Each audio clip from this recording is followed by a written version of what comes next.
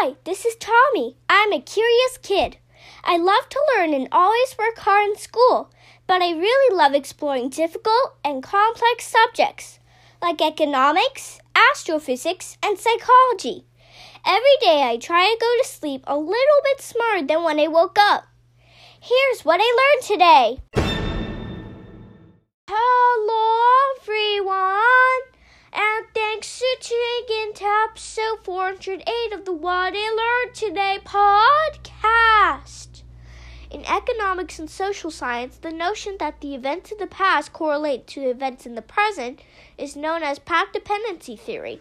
Path dependency theory, or simply path dependence, is when the decisions presented to people are dependent on prior decisions or experiences made in the past. In economics and social science, path dependence refers to either the outcomes at a single point in time or to long-run equilibria of a process. Path dependency implies that history matters and that predictable amplifications of small differences are a disproportionate cause of later circumstances.